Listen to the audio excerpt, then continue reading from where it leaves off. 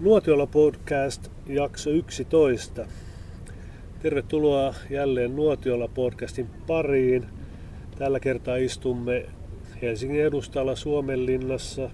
Ja Suokkihan on Unescon maailmanperintökohde ja yksi kaupungin suosituimmista vierailukohteista. Täällä tällaisena aurinkoisena helteisenä kesäpäivänä, niin kuin tänäänkin on, niin käy tuhansia turisteja läheltä ja kaukaa.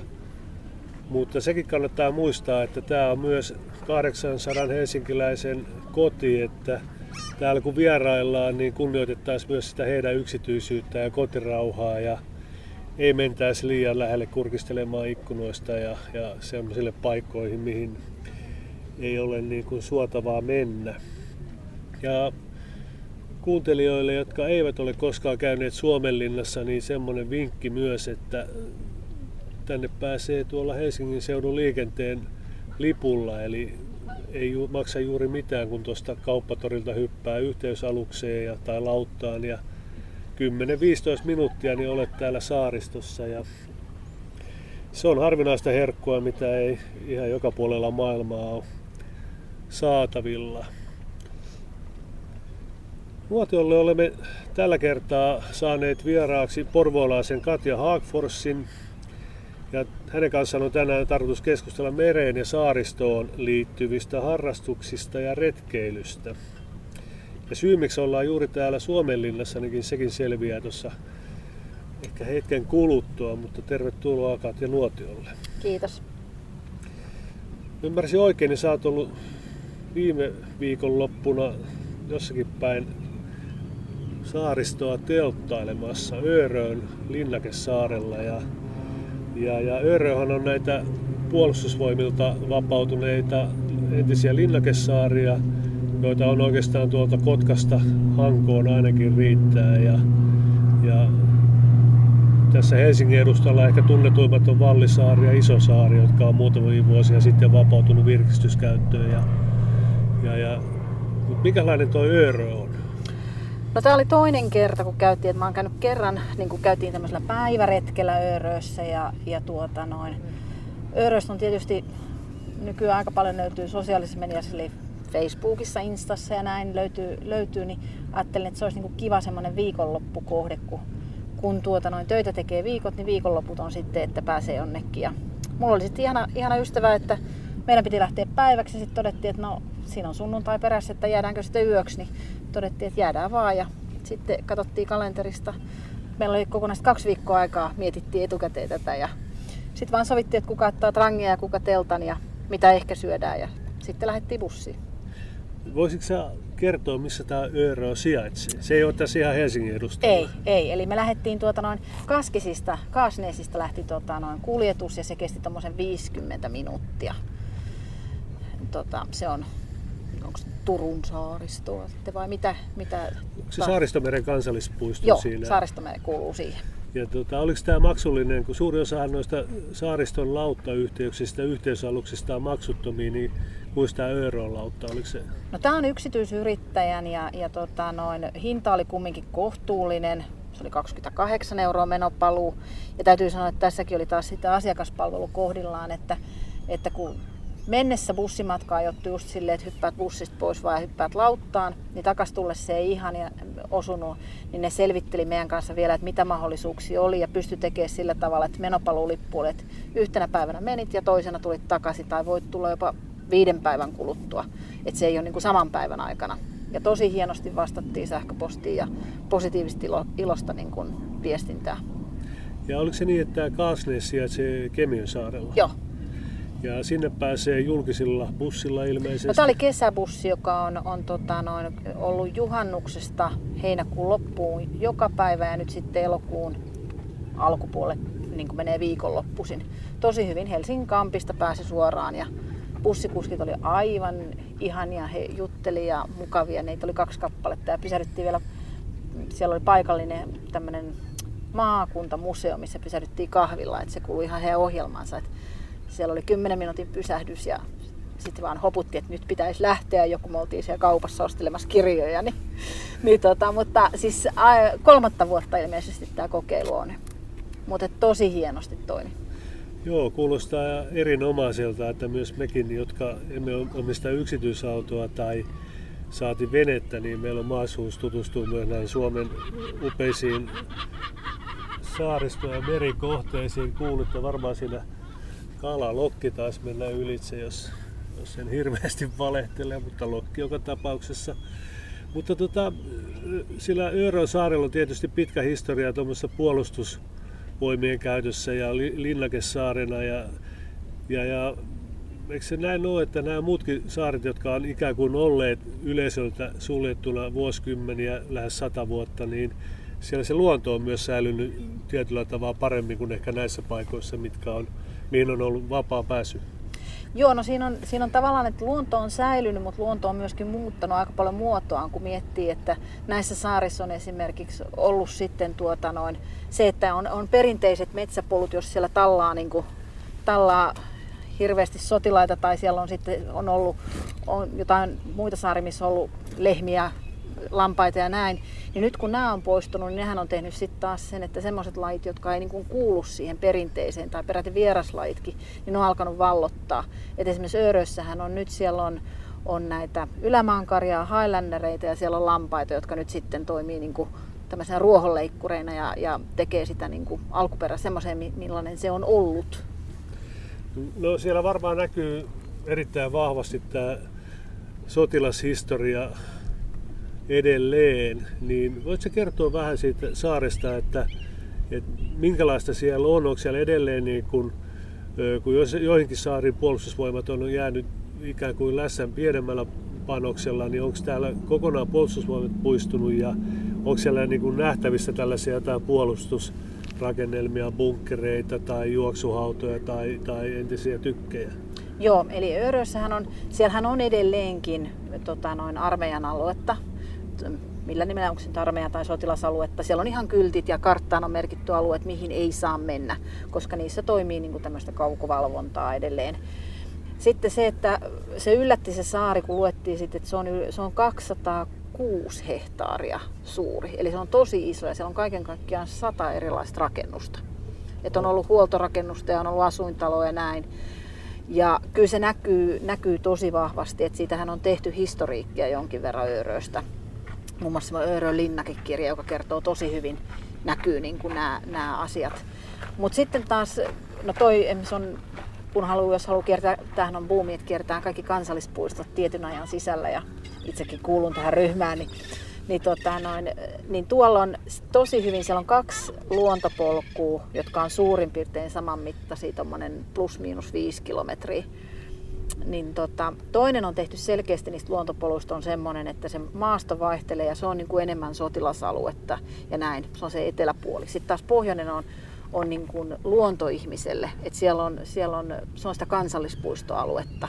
Ja kun sä kävelet, niin monta kertaa joutuu huomaamaan, että hei, nyt mä oon taas ihan eri maisemissa. Eli siellä on ketoa, siellä on metsää, siellä on kuivaa metsää, kuusikkoa, männykköä, lehtipuita, rantaa. Et niin kuin joka kerta yllättyy aina, niin kuin, voisiko sanoa 0,5 kilometrin jälkeen. Ja siellä on muutama vuoden ollut jo yritystoimintaa tai matkailuyritys ja jos mä ymmärsin oikein, niin siis siellä on tarjolla, että jos nyt joku ei halua nauttia telttayöstä, mikä on erittäin suotavaa tietenkin, niin sieltä löytyy myös sitten muita majoitusvaihtoehtoja ja on muitakin, on ravintolapalveluita ja saunaa ja muuta tällaista saatavilla. Joo, eli Örössähän niin tosiaan voi tulla niin autottomat ja veneettömät tulee niin yhteiskuljetuksella tämmöisellä ja sitten tietysti on paljon veneilijöitä, että nytkin siellä oli 50 venettä per yö. Niin siellä on sitten majoituksissa on tosiaan se telttamajoituksen lisäksi löytyy hostellia, löytyy hotellia ja löytyy vuokramökkiä. Sitten siellä on grillipaikkaa, siellä on kahvilaa, siellä on ravintolaa, saunaa, pyöriä voi vuokrata. Ne oli ihan hirveässä käytössä, että niitä ihmiset jonotti ja siellä oli niin kuin tosi paljon pyöriä. Semmoisia niin kuin hyvin iskunkestäviä jopon tyylisiä, joilla sitä ajettiin sitä pitkää ikävää ja niitä nupulakiviä. Ja pitkä ikävä oli ilmeisesti joku tiennimi. Se on tämä perinteinen, jota on marssittu sitten saaren päästä päähän. Että siellä on pitkä ikävä ja lyhyt ikävä on nämä teidän nimet. Ja sitten siellä saa myöskin, siellä on nyt oli uutena näin, siellä oli kasviston niin kuin opastusta, että kerrotaan niin kuin millaisia kukkia, ruohoja ja kaikkea nämä on. Sitten on ihan Örö-opastusta.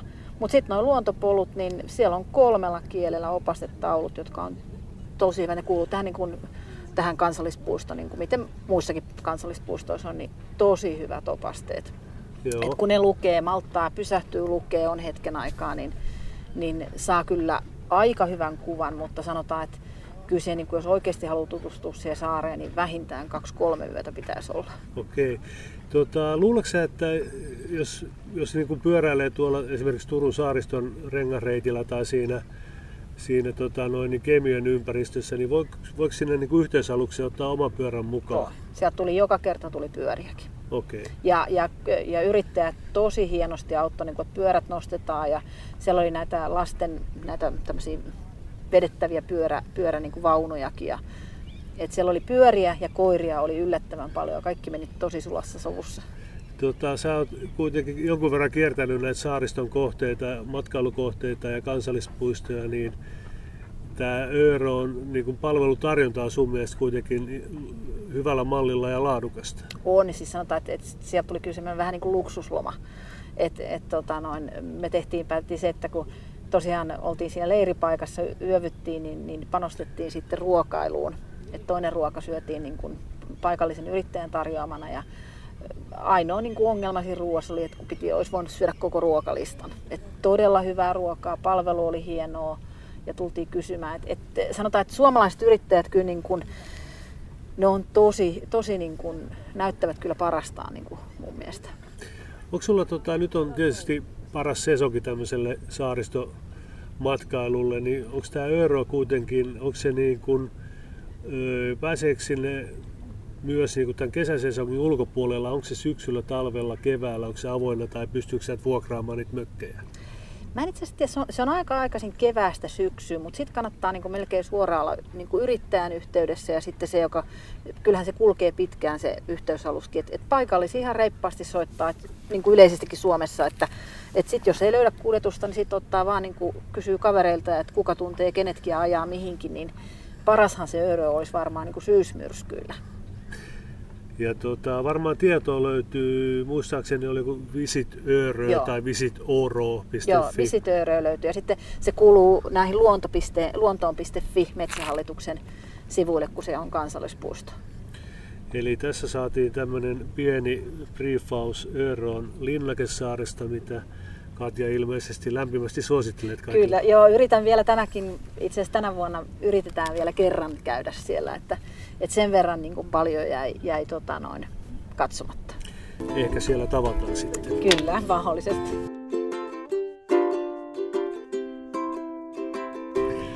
Sulla on tämä merellä ja saaristolla taitaa olla sulle joku erityinen sija sun elämässä tai ainakin sydämessä. Ja paitsi että sä asut merenrantakaupungissa, niin monet sun harrastuksista liittyy mereen.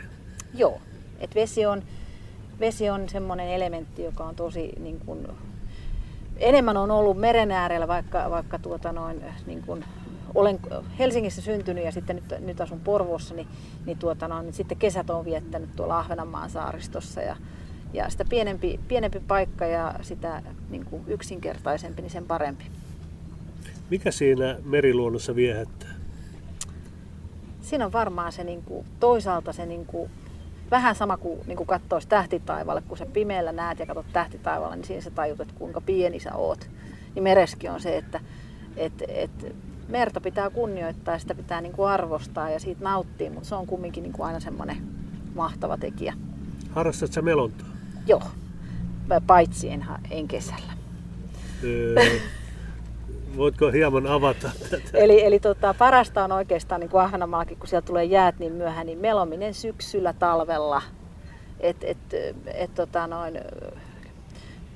Mutta avovedessä kuitenkin? No se sanotaan, että joo, kajakki tietysti se niin kuin mela menee sitten kärsii valitettavasti, mutta kyllä semmoinen ihana, kun sä aamulla lähdet, on se ihan pieni ritisevä pinta, mistä kajakki pääsee läpi, niin se on kyllä hienoa. Että kuiva puu päällä vaan. Totta kai. Ja pelastusliivit. Joo, ne on liivit on. Mitäs sulla on, onko sulla joku lempisuosikkipaikka? Onko se toi Ahvenanmaa vai missä jos sä saat lähtee just sinne, mihin sä mieluiten halusit, niin mikä se on se melontapaikka? No mä oon oikeastaan keskittynyt aika pitkälle melkein Ahvenanmaan. Ahvenanmaalla mä oon ollut viettänyt varmaan niin kuin puolet elämästäni. Et kyllä se niin kuin, siis kesät ja talvet ja tämmöistä, niin kyllä se Ahvenanmaa on semmoinen paikka ja siellä on ihana sitten se, että kun siellä on oikeastaan, sulla on aika pitkälle, kun siellä on saaria, niin siellä on 6000 saarta, niin sulla on aina joku kielikevetet melon poikkeuksetta yksin, niin, niin sitten jos kävisi jotain, niin sulla on aina saari siinä vieressä. Mä olen itse melontaa jonkun verran kanssa harrastanut, mutta enempi ehkä tuolla järvimaastossa, Järvi-Suomessa, Saimaalla. Et oikeastaan ainoa semmoinen vähän pidempi merelle tehty melontaretki oli tuossa ehkä 10 vuotta sitten kavereiden kanssa toukokuussa. Melottiin Haminasta Ulkotammioon ja se oli jotenkin uskomaton. Paitsi se, että kun on ensimmäinen kerta siellä merellä, niin sattui myös semmoiset kelit, että oli aivan pläkä ja se oli oikeasti jotain toukokuun alkupuolta ja aurinko lämmitti ja oltiin lähes jossain 15-20 asteessa. Niin se oli semmoinen aika uskomaton kokemus, kun oli varautunut siihen, että siellä on aallokkoa ja vedet on vielä kylmiä, kun ollaan tuossa vaiheessa kevättä ja varmasti tuulee, niin se oli kyllä positiivinen yllätys. On, ja sitten kun sä oot niin siinä veden pinnassa, että sä hahmotat ihan eri tavalla asiat. Et mulla on just tää kaveri, jonka kanssa oli Örössä, niin hän meloo paljon ja on oikein semmoinen pro siinä. Niin hän sanoi, että se on ihan eri, että nyt kun istuu samoilla vesillä, missä hän on melonut aikaisemmin, nyt kun istuu veneessä, niin on ihan eri tavalla pitää hahmottaa, että kun sä oot sen 2 metriä korkeammalla. Nuotiolla. Mutta sä oot myös ilmeisesti havahtunut Itämeren tilanteesta ja haluat toimia puhtaamman meren ja luonnon puolesta, jos mä oon ymmärtänyt, niin sulla on myös sen suuntaisia harrastuksia. Joo, eli mä kuulun tuohon WWF:n öljyntorjuntajoukkoihin. Mä oon ollut siitä, olisiko 2012 lähtien. Eli WWF:hän on se niiden toiminta, mitä ne tekee täällä Suomessa, niin se on ihan ainutlaatuista, jos vertaa muihin maihin, että täällä oikeasti löytyy koulutettuja vapaaehtoisia ja se koulutuksen taso on tosi hyvä. Eli on jokainen 18-69-vuotias voi liittyä vapaaehtoiseksi öljyntorjuntaksi. Se on WWF:n sivuillahan voi ilmoittautua, että haluaa vapaaehtoiseksi. Ja sitten siellä on jotain koulutusta saatavilla? No sitten sen jälkeen, siis vapaaehtoinen tarkoittaa sitä, että sit jos sattuu jotain, niin sittenhän tietysti ensin kutsutaan ne, kun jos tarvitaan vapaaehtoisia, niin WWF kutsuu ne koulutetut, mutta jos olisi joku iso, mitä toivottavasti ei koskaan ole, niin silloinhan paikallisia. Mutta sä voit ilmoittautua siihen rekisteriin ja sitten siellä on maksuttomat kurssit, WWF:llä on peruskurssia, sitten jos tykkää eläinten kanssa olla lintuja, niin siellä on lintujen putsauskurssi, sitten on ryhmänjohtajakurssia ja joukkuejohtaja, että se etenee koko ajan. Sitten on tämmöisiä sparrauspäiviä, milloin testataan ja valitettavastikin Suomessakin on ollut tällä 2000-luvullakin muutamia semmoisia ihan tosi tilanteita ja kyllä ne pistää herättämään, että nyt oli toukokuussa oli viimeksi. Meitä oli toistakymmentä, oltiin yhdellä saarella putsaamassa. Oli tullut jostain. Ja kyllä siinä kun miettii sen, että nuo tankkerit, jotka tuolla menee, niin ne on puhutaan 10 000. Ja meillä oli varmaan olisiko kokonaisuudessaan ollut 20 litraa, joka oli levittäytynyt ympäri saarta ja sitten tuli 11 semmoista isoa, semmoista valtavaa säkkiä. Niin kuin sanoit, niin tuo tankkariliikenne Suomenlahdella kasvaa koko ajan ja kyllä se varmaan ikävä on, vaikka myös tämä merenkulku ja ohjaus ja valvonta ja muut systeemit kehittyy, niin varmaan tilastollisesti pikkuhiljaa se todennäköisyys kasvaa, että jossakin vaiheessa tapahtuu joku vähän isompi haaveri. Joo, että kyllähän tässä tilastollisesti varaajalla eletään, niin. Mutta se on hyvä, että ihmiset tiedostaa, että mitä pitää tehdä, jos tulee. Ja ainakin itselle niin mulle oli aika semmoinen shokki oli se, että kun me oltiin siinä lintujen putsauskurssilla, niin se millä sä putsaat ne linnut öljystä, niin se on fairi. Se kertoo aika paljon millainen aine se on. Et se oli niinku semmoinen, mutta tosi sieltä on saanut semmoista niinku mielettömän hyvää oppia ja siis se koko se niinku, miten siellä hoidetaan se koulutus ja tiedottaminen ja yhteydenpito ja motivointi ja ne kouluttajat ihmisinä, ne kaikkihan tekee sitä vapaaehtoisena. Niin se on tosi hienoa kyllä. Ja jos sinä siellä kuuntelija innostut tällaisesta vapaaehtoistyöstä, niin www.wwf.fi-sivulta varmaan löytyy tietoa myös tästä. Eli nyt varmaan kesän aikana pitäisi tulla sitten syksyn kurssit, että niissä on ainoastaan se, että nehän täyttyy niin kuin, ihan niin kuin minuuteissa. Mutta sitten tietysti aina se, että jos on isompi yhteisö tai yritys, niin ainahan voi tilata oman kurssinkin kysellä. Ja kannattaa lukea, siellä on matskuja siellä sivuilla, että tietää, että miten esimerkiksi, jos sä löydät rannalta öljyä, niin mitä sun tulee tehdä. No mitäs mun pitäisi tehdä? No, esimerkiksi yksi, millä sä saat hyvin niin kuin kalliosta irti, mistä ei tiedä, niin oli rypsiöljy. Rypsiöljy lähtee. Öljyllä öljy lähtee. Niin, se on näin. Ja se mitä sitten näillä puhdistuksilla, niin kaikki nämä tämmöiset imeytysmatot ja nämä, niin nehän on ihan huippuunsa kehitettyjä. Et sä pistät semmoisen imeytysmaton niin kuin öljyiselle vedelle, niin se imee öljyn, mutta se ei ime vettä. Käykääpä lukemassa lisää WWF:n Suomen sivulta öljyntorjunnasta. Nuotiolla. Mut mennään vähän sun toiseen semmoiseen sydämen asiaan, niin majakat. Mielikuva majakoista on varmaan se, että ne on useimmiten tuolla ulkomerellä tai pienillä kalliosaarilla tai luodoilla, mutta niitä voi olla tässä vähän lähempänäkin.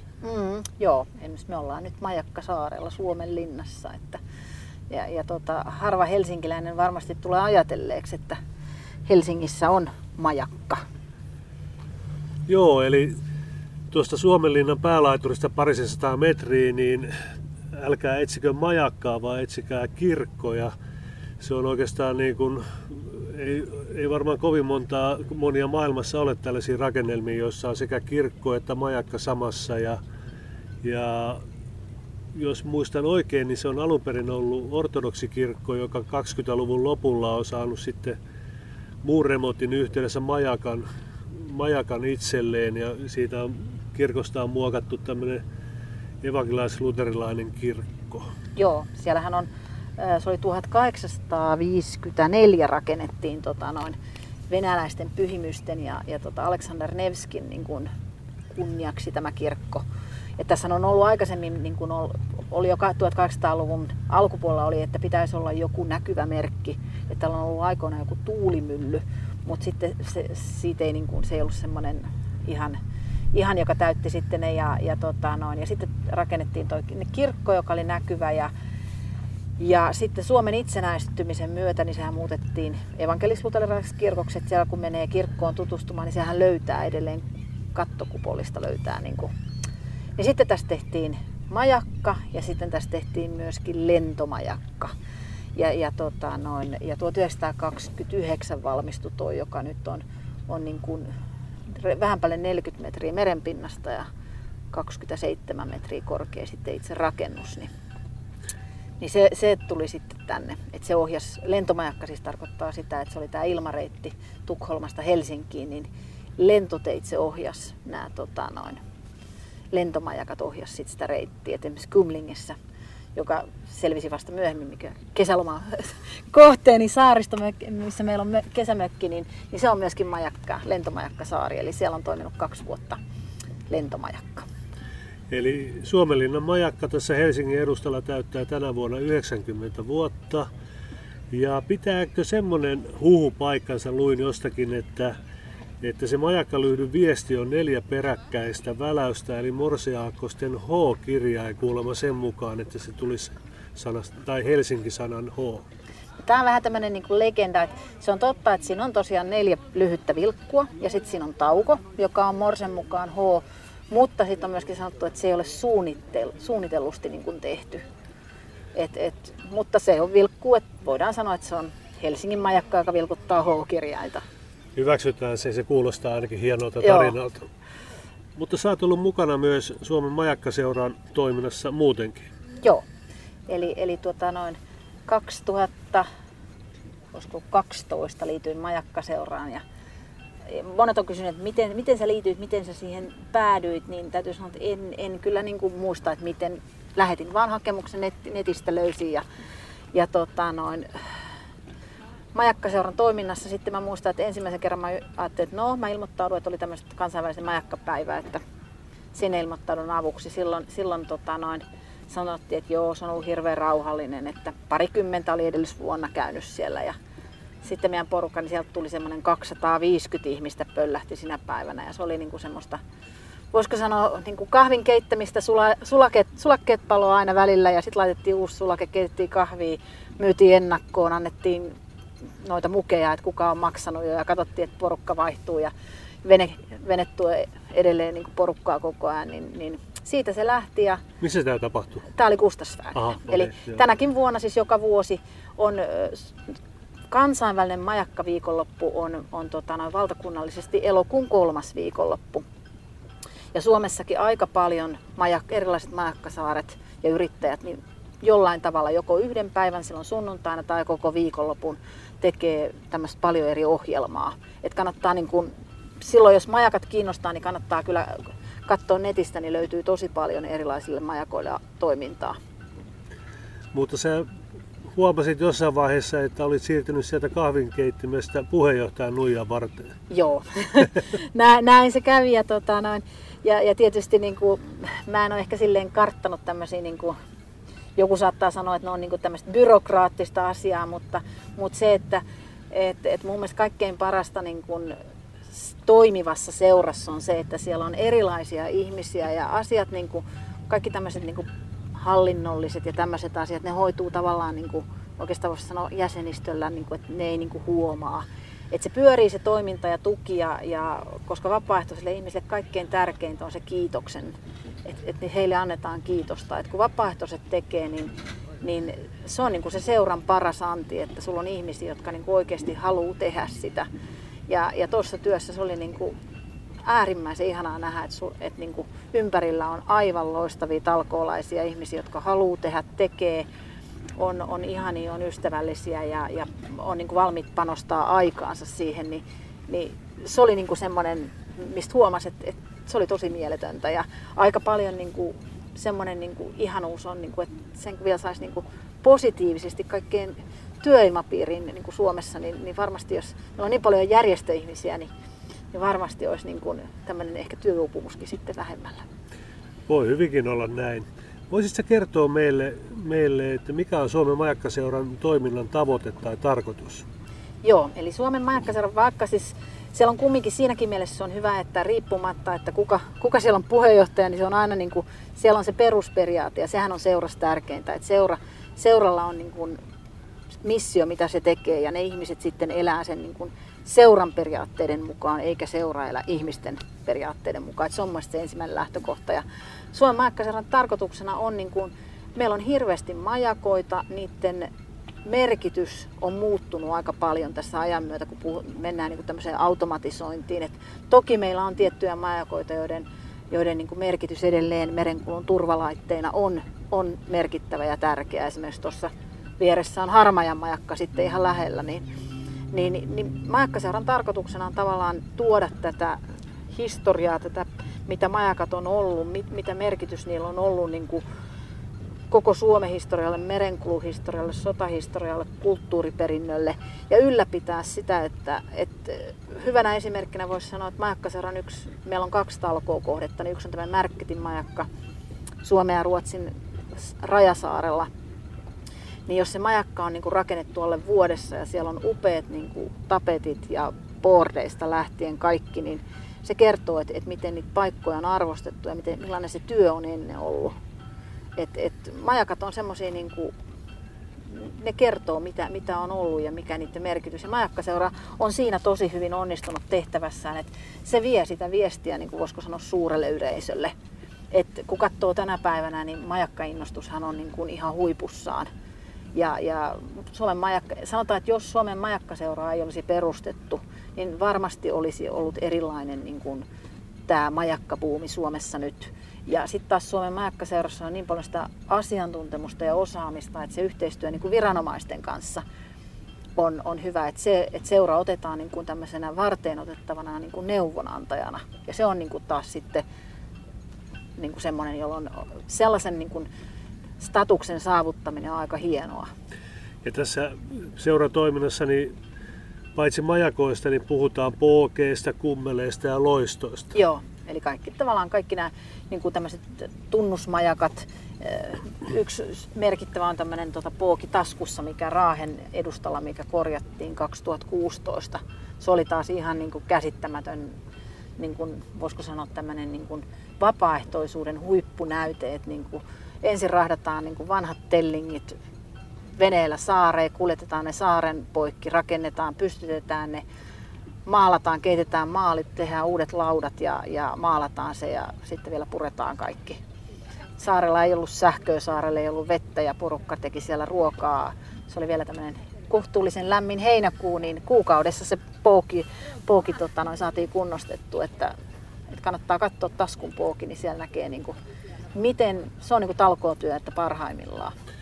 Ja voidaan varmaan sanoa, että ilman majakkaseuraa ja sen aktiiveja talkoolaisia, niin aika moni näistä Suomen käytöstä poistetuista majakoista niin olisi huomattavasti huonommassa kunnossa, jopa peruuttamattomasti. Joo, no sanotaan, että Märketin majakka, joka on Suomen majakkaseuran niin kuin tukikohta. Eli meillä on siis 2 tukikohtaa, Märketin majakka Ahvenanmaalla ja sitten Kustassvään Hangossa. Niin sehän oli ollut niin kuin vuosikymmeniä niin kuin tyhjillään ja rapistunut ja siellä oli isoja kosteusvaurioita. Ja se työ, mikä sen niin kuin 10 vuodessa on tehty, niin sehän on ihan, ei varmaan mikään rakennusfirma ottaisi niin kuin projektikseen sellaista. Ja se on ihanaa, että jos katsoo majakkaseuran sivut, eli majakkaseura.fi, niin siellä löytyy ihan ensimmäisestä vuodesta lähtien. Se pidetään viikoittain, siis joka päivä pidetään, joka viikko päiväkirjaa, mitä siellä tehdään. Et siinä niin kuin, se on semmoinen tosi hieno dokumentti, mistä pystyy näkemään, että mitä kaikkea siellä on tehty. Jos mä muistan oikein, niin kävikö siinä semmoinen hassu lapsus, että se majakka oli rakennettu Ruotsin puolelle? Rajaviiva oli ollut sillä tavalla, että rajaviiva korjattiin tuossa 80-luvulla. Eli majakka oli oikeassa paikassa, mutta rajaviiva oli väärässä paikassa. Mä en tiedä, että onko tämä nyt, miten tämä tehtiin, mutta silloin siinä vedettiin uusi raja ja majakka tuli Suomen puolelle. Siis se oli Suomen majakka, mutta kartan mukaan se raja oli vedetty niin kuin sillä tavalla, että majakka oli Ruotsin puolella. Ja sitten kun piti olla yhtä monta 4 metriä kummallakin maalla ja merirajaa ei saa muuttaa, niin sen takia siellä on semmoinen rusettimainen kuvio, joka menee saaren poikki. Ja nyt sitten Suomen majakkaseura joka vuosi maalaa, korjaa sitten nämä samoille paikoille kylläkin, että ei ole Ruotsin puolelta otettu tilaa, niin nämä rajamerkit. Eli majakkaseura niin kuin vahvistaa ne joka vuosi. Ja että saa nähdä, että 50 vuoden päästä, että mitä sitten, kun kummalla maalla on enemmän maata.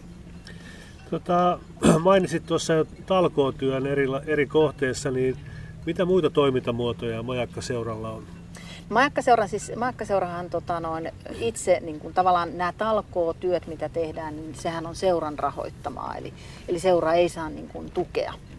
Eli joskus on jotain tämmöisiä tiettyjä projekteja, mutta lähtökohtaisesti majakkaseuralla on semmoinen Suomen majakkaseuran kalenteri, joka julkaistaan joka vuosi. 12, joskus saattaa olla 13-sivuinen bonussivu siinä, niin upeista majakkakuvista, ja sitä myydään talkoolaiset. Myyvät sitä talkoovoimin ja siitä saadut varat sekä sitten niin käytetään noihin kunnostuksiin, sekä sitten toinen on, että tehdään dokumentti, eli tämä on myös tätä niin kuin tietoisuuden levittämistä. Että on se kalenteri, joka kertoo ihan kuvin, missä mikin majakka sijaitsee, millainen se on, ja sitten tehdään joka vuosi 1-2 dokumenttia, jotka liittyy majakoihin. Ja sitten ihmiset saa tulla, niitä on ympäri Suomen se kiertue, ne on maksuttomat ne paikat, ja siellä meillä on sitten majakkaseuran tuotteita, joita myydään, ja näillä tuotemyynnillä sitten niin kuin rahoitetaan tätä korjausta. Olen itse ollut kerran mukana tämmöisessä elokuvakiertueen illassa ja ostin myös kalenterin sieltä ja postikortteja. Niin kuka näitä dokumenttielokuvia sitten tekee? Onko ne teidän jäseniä vai? Joo, meillä on majakkaseurassa niin kuin oikeastaan niin kuin tavallaan se käsikirjoitus ja nämä, niin ne on seurassa, niin kuin, siellä on muutama aktiivi, jotka näitä niin kuin ideoi, ja sitten tietysti niin kuin meillä on tämmöisiä niin sanottuja luottotuottajia sitten, joiden kanssa on pitkällisesti tehty yhteistyötä, että he tekee näitä meidän kanssa, että he on päässyt sitten tavallaan se, niin kuin löydetty se oikea tapa, miten asioita esitetään. Ja tämä kiertue liikkuu myös tänä vuonna. Kyllä, eri puolilla Suomea. Joo. Eli kannattaa katsoa majakkaseura.fi, milloin alkaa kiertue ja niin sieltä näkee, että millä paikkakunnilla se on. Eli varahankinta on selkeästi nämä kalenterimyynnit ja varmaan saatte lahjoituksia ja muuta ja toimintaa voi tulla mukaan pienestäkin, että liittyy jäseneksi ja osallistuu ehkä teidän retkille tai tällaisiin. Onko siinä mahdollisuus myös ulkopuolisten osallistua johonkin retkille, esimerkiksi tämä kansainvälinen majakkapäivä, mikä on nyt elokuussa tulossa? Joo, eli kansainvälinen majakkapäivä on tavallaan niin kuin, avoin kaikille. Siinä ei muuta kuin Hangon satamaa vaan jonottamaan aamulla, niin se on niin kuin tavallaan, siinä näytetään sitä saarta, kerrotaan historiaa, mitä siellä on, esitetään elokuvia, tehdään opastuksia, niin ne on niin kuin kaikille avoimia. Ja sitten on taas niin kuin nämä seuran omat retket, niin että pitää olla seuran jäsen. Mutta meillä on paljon ihmisiä, jotka osa niin kuin osallistuu, on aktiivisia talkoolaisia, sitten on aktiivisia varainkeräjiä, osa niin kuin, että maksaa sen jäsenmaksun ja tukee sillä tavalla tai käy jollakin retkellä ja näistä sitten niin kuin, että meillä on tietyt kohteet ja sitten niitä laajennetaan, ihmiset niin kuin menee sitten myöskin muiden palvelun. Vastaavanlaista kun puhuttiin just tästä Öröstä, niin meillä löytyy kylmäpihlaajaa, isokaria, säppiä. Löytyy paljon tämmöisiä yrittäjiä, Bengtskär ehkä tunnetuin, mihin on näitä Söderskär, Mutta seuran retket on niinku seuralaisille, mutta ainahan kannattaa niinku sanoa, että suomalainenhan on vähintään 5 seurassa eikö niinku jäsenenä, että kyllä sitä kannattaa käydä niinku kokeilemassa, katsomassa ainakin, että mitä kaikkea sieltä. Se on nimittäin ainoa vaara siinä on se, että sinne sitten niinku jää. Se on niin mielenkiintoista se toiminta. Ja kansainvälistä majakkapäivää vietetään tänä vuonna 18.8. ja Majakkaseura siis järjestää sen retken Hangon vieressä olevalle Gustavsvärnille. Joo. Voisitko kertoa siitä vähän? Sä äsken vai kerroit Märketin historiaa ja mitä te olette siellä tehnyt, niin miten tämä Kustu? No Gustavsvärn on tosiaan, eli Gustavsvärn, jota kutsutaan sitten niin kuin tuttavallisesti Kustuksi myöskin, niin siellähän on semmoinen pieni majakka, johon ei pääse sisälle. Et se on tämmöinen valettu 15-metrinen, mutta sitten siinä on sumusireeni, aikoinaan siinä on ollut myöskin sumusireeni. Ja sumusireenin hoitajan talo on ainoa jäljellä oleva näistä rakennuksista. Ja se oli samalla lailla myöskin hylätty ja autiona ja sitten majakkaseura niin kuin löysi sen kohteeksi ja sitten aloitti neuvottelut niin kuin Metsähallituksen kanssa. Ja näähän tietysti omistajuudet vaihtuu jonkin verran, että siellä on Metsähallitusta, Väylävirastoa, mitä siellä on, mutta aina on niin kuin viranomaisten kanssa käyty neuvotteluja ja vuokrasopimuksia ja sitten on ollut niin kuin ehtona myöskin se, että ollaan niin kuin itsekin ehdotettu, että kunnostetaan se siihen kuntoon, missä se on ollut parhaimmillaan loistossaan. Että siellä on sitä sumusireenin hoitajan taloa sitten kunnostettu. Ja silloin kansainvälisenä majakkapäivänä Hangossa, niin se lähtö, onko se Itä-Satamasta vai? Joo, muistaakseni se oli Itä-Satamasta, paikallisen huoltoaseman, veneaseman vierestä ja siinä menee non-stoppina kuljetus ja se on aina iltapäivään alkuiltaan asti, että saareen mennään ja siinä on venekuljetusmaksu, joka maksetaan käteisellä ja sitten saaressa löytyy, että siellä on opastusta ja siellä on jonkin verran, taitaa olla kahvila ja itse asiassa Gustavsvärnistähän tehtiin juuri viime vuonna, julkaistiin sen historiikki ja se on niin kuin mielenkiintoinen, että sekin on ollut, niin kuin, silläkin on tosi mielenkiintoinen historia, niin suosittelen ostamaan kirjaa ja tutustumaan, että siellä on mielettömiä kuvituksia, valokuvia, karttoja, se on kirjoitettu tosi hienosti ja se löytyy sekä suomeksi että ruotsiksi. Metsähallitus on parina viime vuonna lanseerannut näitä paimenviikkoja, että kaikki halukkaat voivat yrittää hakeutua luonnonsuojelualueelle, missä on lammaspaimenta ja olisiko nyt hevospaimenta ja kaikenlaista paimenta. Ja ne on ollut äärettömän suosittuja ja paikat siellä joudutaan arpomaan ja vain harvat onnekkaat saavat sen paikan. Niin että teillä on vähän samantyyppistä tarjolla teidän jäsenille, että voi hakeutua majakan vartijaksi. Joo, eli kumpaankin kunnostuskohteeseen voi hakea talkoolaiseksi. Ja siinä on sitten sillä tavalla, että sun ei oikeastaan ainoa, mikä on hyvin suotavaa, on se, että sä tulet toimeen toisten ihmisten kanssa. Mutta mitään ei tarvitse ennakkoon niin osata, että siellä jokaiselle löytyy jotain tekemistä ja oikeastaan se tehdään sen mukaan, että mitä sä osaat. Että totta kai siellä on niin kuin nämä talkoon vastaavat laativat se, että mitkä kunnostustyöt tehdään niin kuin vuoden aikana. Mutta sitten katsotaan sen mukaan, että millaista porukkaa siellä, että onko siellä puuseppää, onko siellä ihmistä, joka osaa 5 kielellä tehdä opastusta tai onko siellä ihminen, joka tykkää tiskata, niin sitten valitaan sille viikolle tehtävät työt ja jokaisella viikolla on aina semmoinen konkari, että siellä on aina joku, joka on käynyt niin kuin aikaisemmin. Ja sitten hän opastaa, kun tullaan sinne saarelle ja kyllä se on ihan mieletön kokemus, että sä pakkaat laukkusi, lähet ja sitten kun sä lähet tuolta Ahvenanmaalta vanhalla luotsiveneellä lähet sinne ja 3 vartin päästä niin kun tuut pienelle saarelle, joka on niin kuin 150 metriä, 350 metriä ja niin kuin ei näy mitään muuta kuin korkeintaan paristaa. Nyt on esimerkiksi paristaa hyljettä näkyy siinä naapurisaarella. Ja sit sä elät sen porukan kanssa siinä viikon.